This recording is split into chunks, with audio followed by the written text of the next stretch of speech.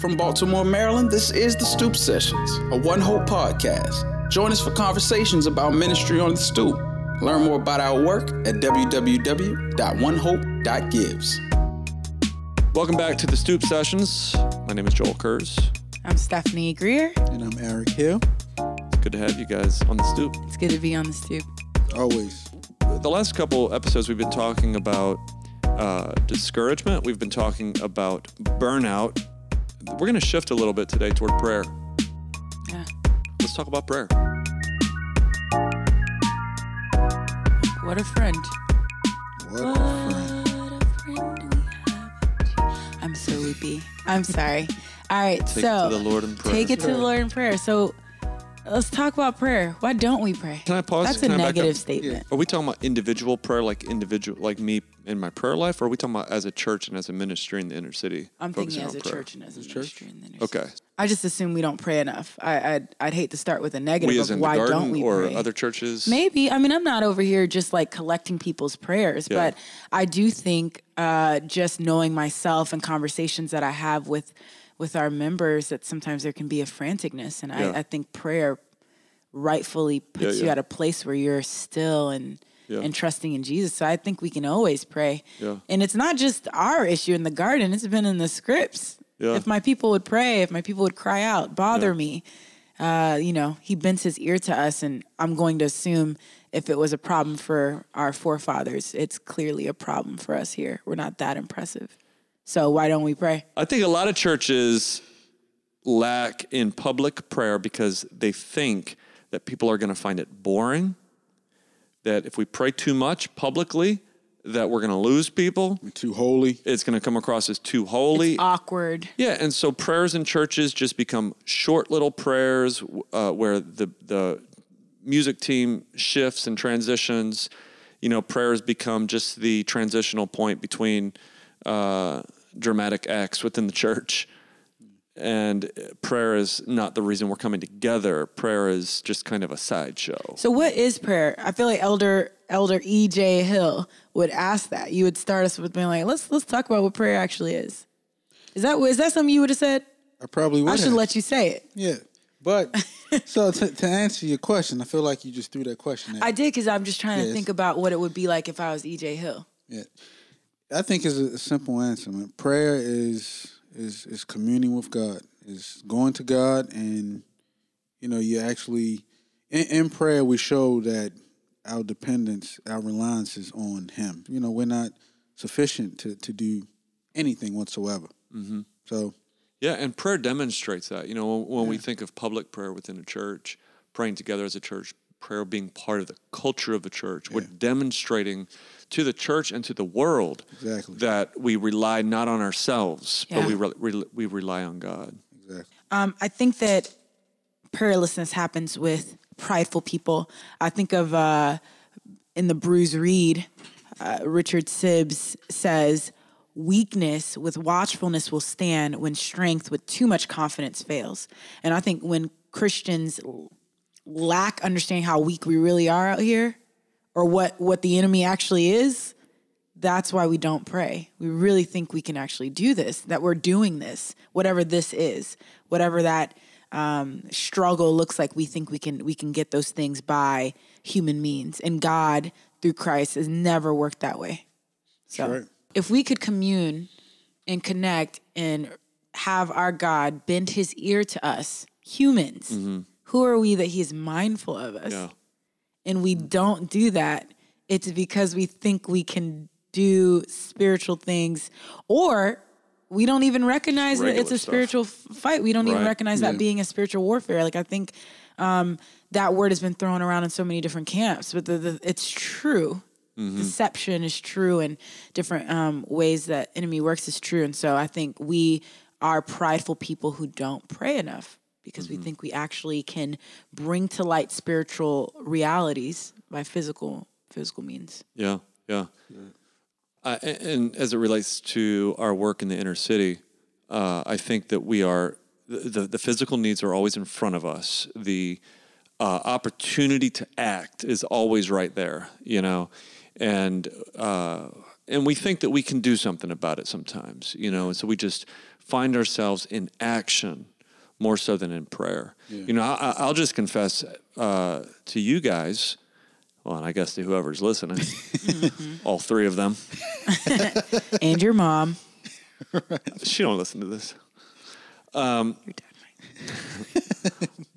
might. I'll confess to you guys that yesterday I was planning to pray from 3 to 5 in my office here because, we've got this learning center. The kids were going to go. Yeah. It was going to be quiet in here. And I was going to pray from 3 to 5. And I ended up just doing ministry. Like, I ended up just talking to people. When I say doing ministry, I mean prayer is ministry. I ended up just meeting with people, talking to people, trying to fix some problems, and I went home at 5:30 feeling like, man, I never prayed. Why is that? Well, it's because the needs are right in front of me. Yeah.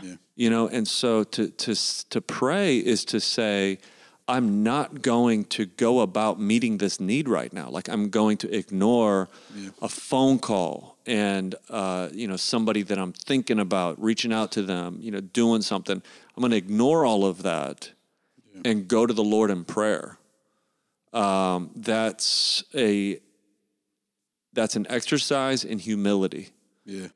We're prideful people, huh? Yeah. I think when you're saying that, I thought of prayer as protest. Another buzzword that's just used in a whole lot of other ways. You're getting old when you don't keep up with the news and stuff, so you say things that I don't are even know. You're old when you don't even know these buzzwords. I don't know these buzzwords, but I'm just saying prayer is protest of saying, I can see all these other things I could be doing right now, but I'm going to sit and commune with God. Yeah. It is hard work. Yeah, that's right. It's hard work. So us just being impatient people, like even as a church sometimes, with prayers, like you have to wait on God to answer your prayers sometimes, you know what I mean? And I think, because we can be so impatient at times, it's like because of all the needs that are like right there, it's like, man, I got to do this. I got to do it.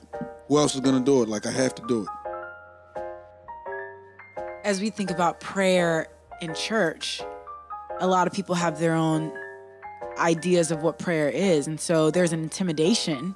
We had one Christian in her 50s, mid-50s, who had been scared to pray publicly just because any other context she had been in prior to had to have these eloquent prayers, and she just felt like she wasn't, special enough. Mm-hmm. And so I do think that there's got to be something that we, where we kind of demystify prayer. It's amazing. It's spiritual. Mm-hmm. God is listening to us, but it's also a pretty normal conversation really with God. And so, she's been so intimidated as we meet once a month for prayer, and, all she can do is hear the prayer. She's like, I'm not able to utter it because I can't do this, I don't have anything extra special to say. So I do think it's something for us to think about how we train, encourage our members to see the ordinary, the grace of just being able to pray, but also the beauty that happens when we do pray. Yeah, yeah.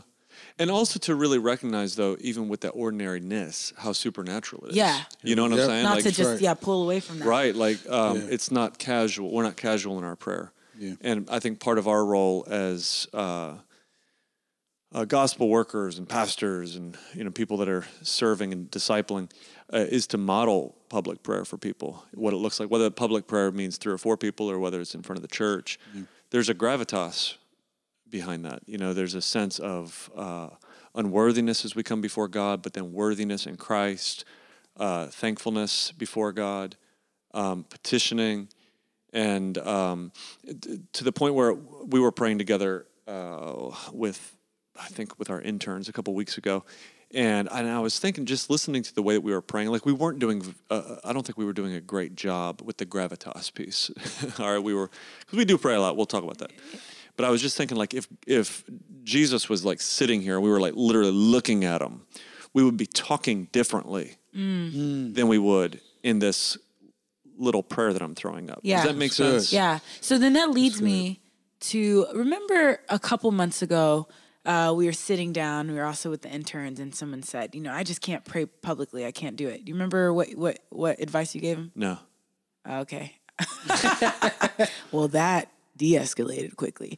Do you? Yeah. Oh. That's why I was prompting Sorry. that.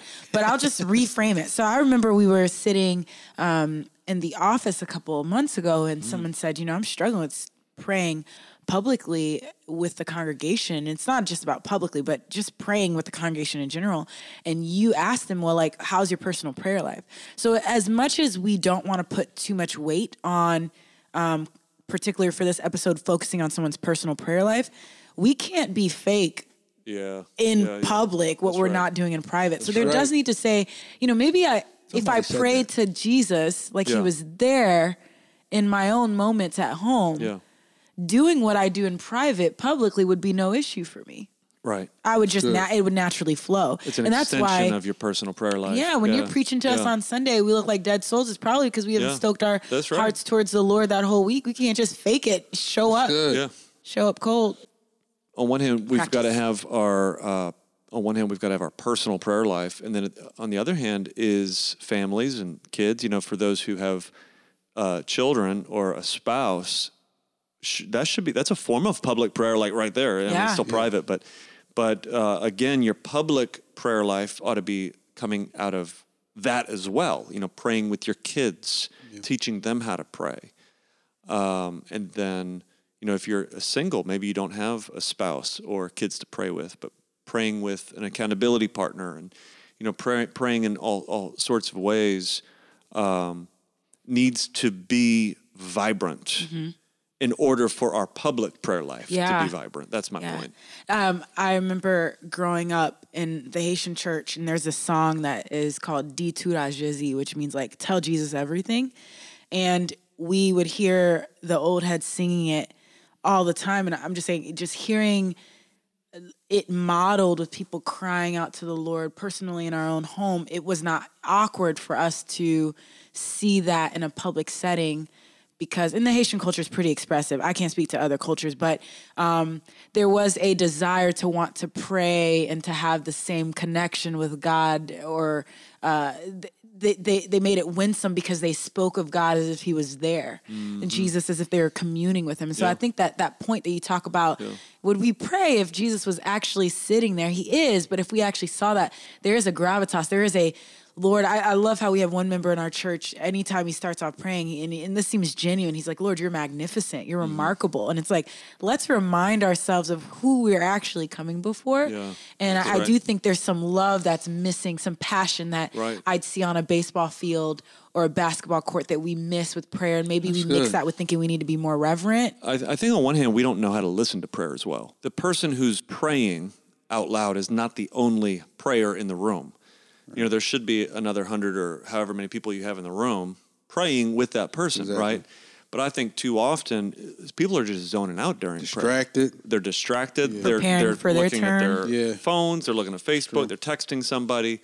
And then at that point, prayer has just become a routine. It's a nicety that we have. Like a show. It's a show. God help us. Exactly. And so one of our members, he challenged me in the way that I thought about that myself. Like, he was like, look, in churches I've been in before, people who are not the public prayer, the people that are listening are praying out loud themselves what's being said. They're reiterating it.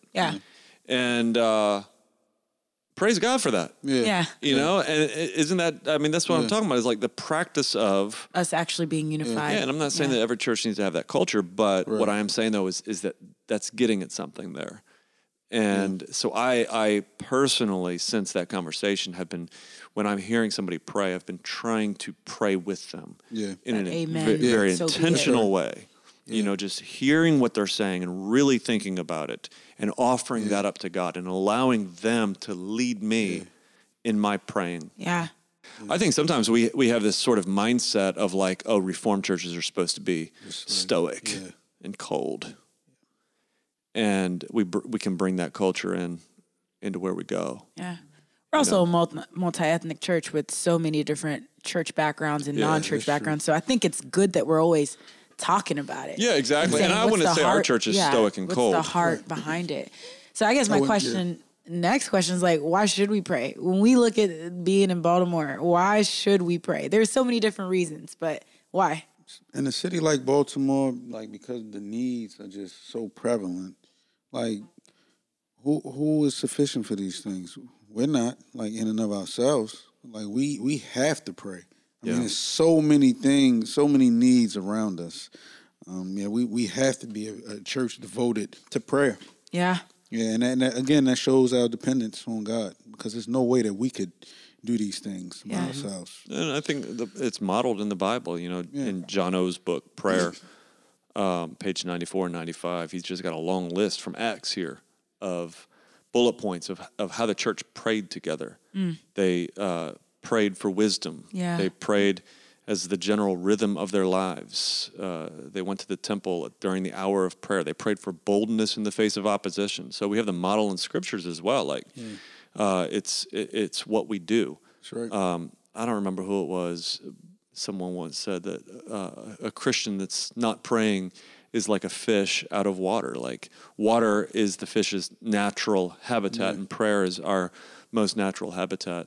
And sometimes too, in our theology, we can start asking these questions of, well, why pray? If God is sovereign, then why pray? And I think the answer is well, first of all, he moves through our prayers. His sovereign plan includes answering our prayers. That's the means through which he moves. And secondly, it's our natural habitat. It's what Christians do. Right. Yeah. We commune with God. It's how we breathe, like you said. So at the garden, just real quick, like what are some ways that we pray? So we pray on Sunday mornings. Pray on Sunday mornings. We pray on have an evening prayer service. Evening prayer through the once a Psalms. month. Usually we pray through a Psalm. Yep. At the evening prayer service. Our staff prays every day that they're in the office through a list of individuals that we are sharing the gospel with. That's about 30 minutes a day. 30 minutes a day, and we pray through the Sometimes not all the staff is there, but basically whoever's there can be there for a half hour. We in a commit to prayer. confession, I'll say a confession is sometimes, this thing makes me think of John O's book, is saying, we don't treat prayer like breathing, but we treat it like the prescription medication to rid us of an infection. Right. And once the infection's gone, we're like, oh, we don't need as much dosage. I think sometimes because we're praying through these prayers that we take time to come to fruition, it can get discouraging. Like, man, I'm just kind of just doing this. So we pray for so many people every day. Yeah. And sometimes I'm wondering, like, man, we're going to see keep some praying, right? What's happening? And so, but yet, let me say this though: we have people in the office today who are results of us praying, like people who have been on our prayer list. They came to Christ. In fact, that is the results of our the people that have wandered in here. We've prayed for. We've crossed them off the prayer list. Like they're Matter here. of fact, Steph, in our times of staff prayer, is there anybody that has come to Christ in our church, been baptized, brought into membership, that was not on our prayer list? I don't think so. No, I'm genuinely counting. I really think we've prayed for every single person who's been saved. Who has been saved as a result of hearing the gospel here at the Garden Church. And so we forget that because of our own natural, state. So I think when we think about why should we pray, it's because we need to be reminded that we don't wrestle against flesh and blood, but against the principalities. And it's so true. Like we're praying for close to 100 people on our list. So it can be really discouraging, but each individual has made a transition from the first page, we have like 5 pages, to the second of, hey, we're praying for their obedience and their trust in the Lord. And so continued trust. So that is beautiful.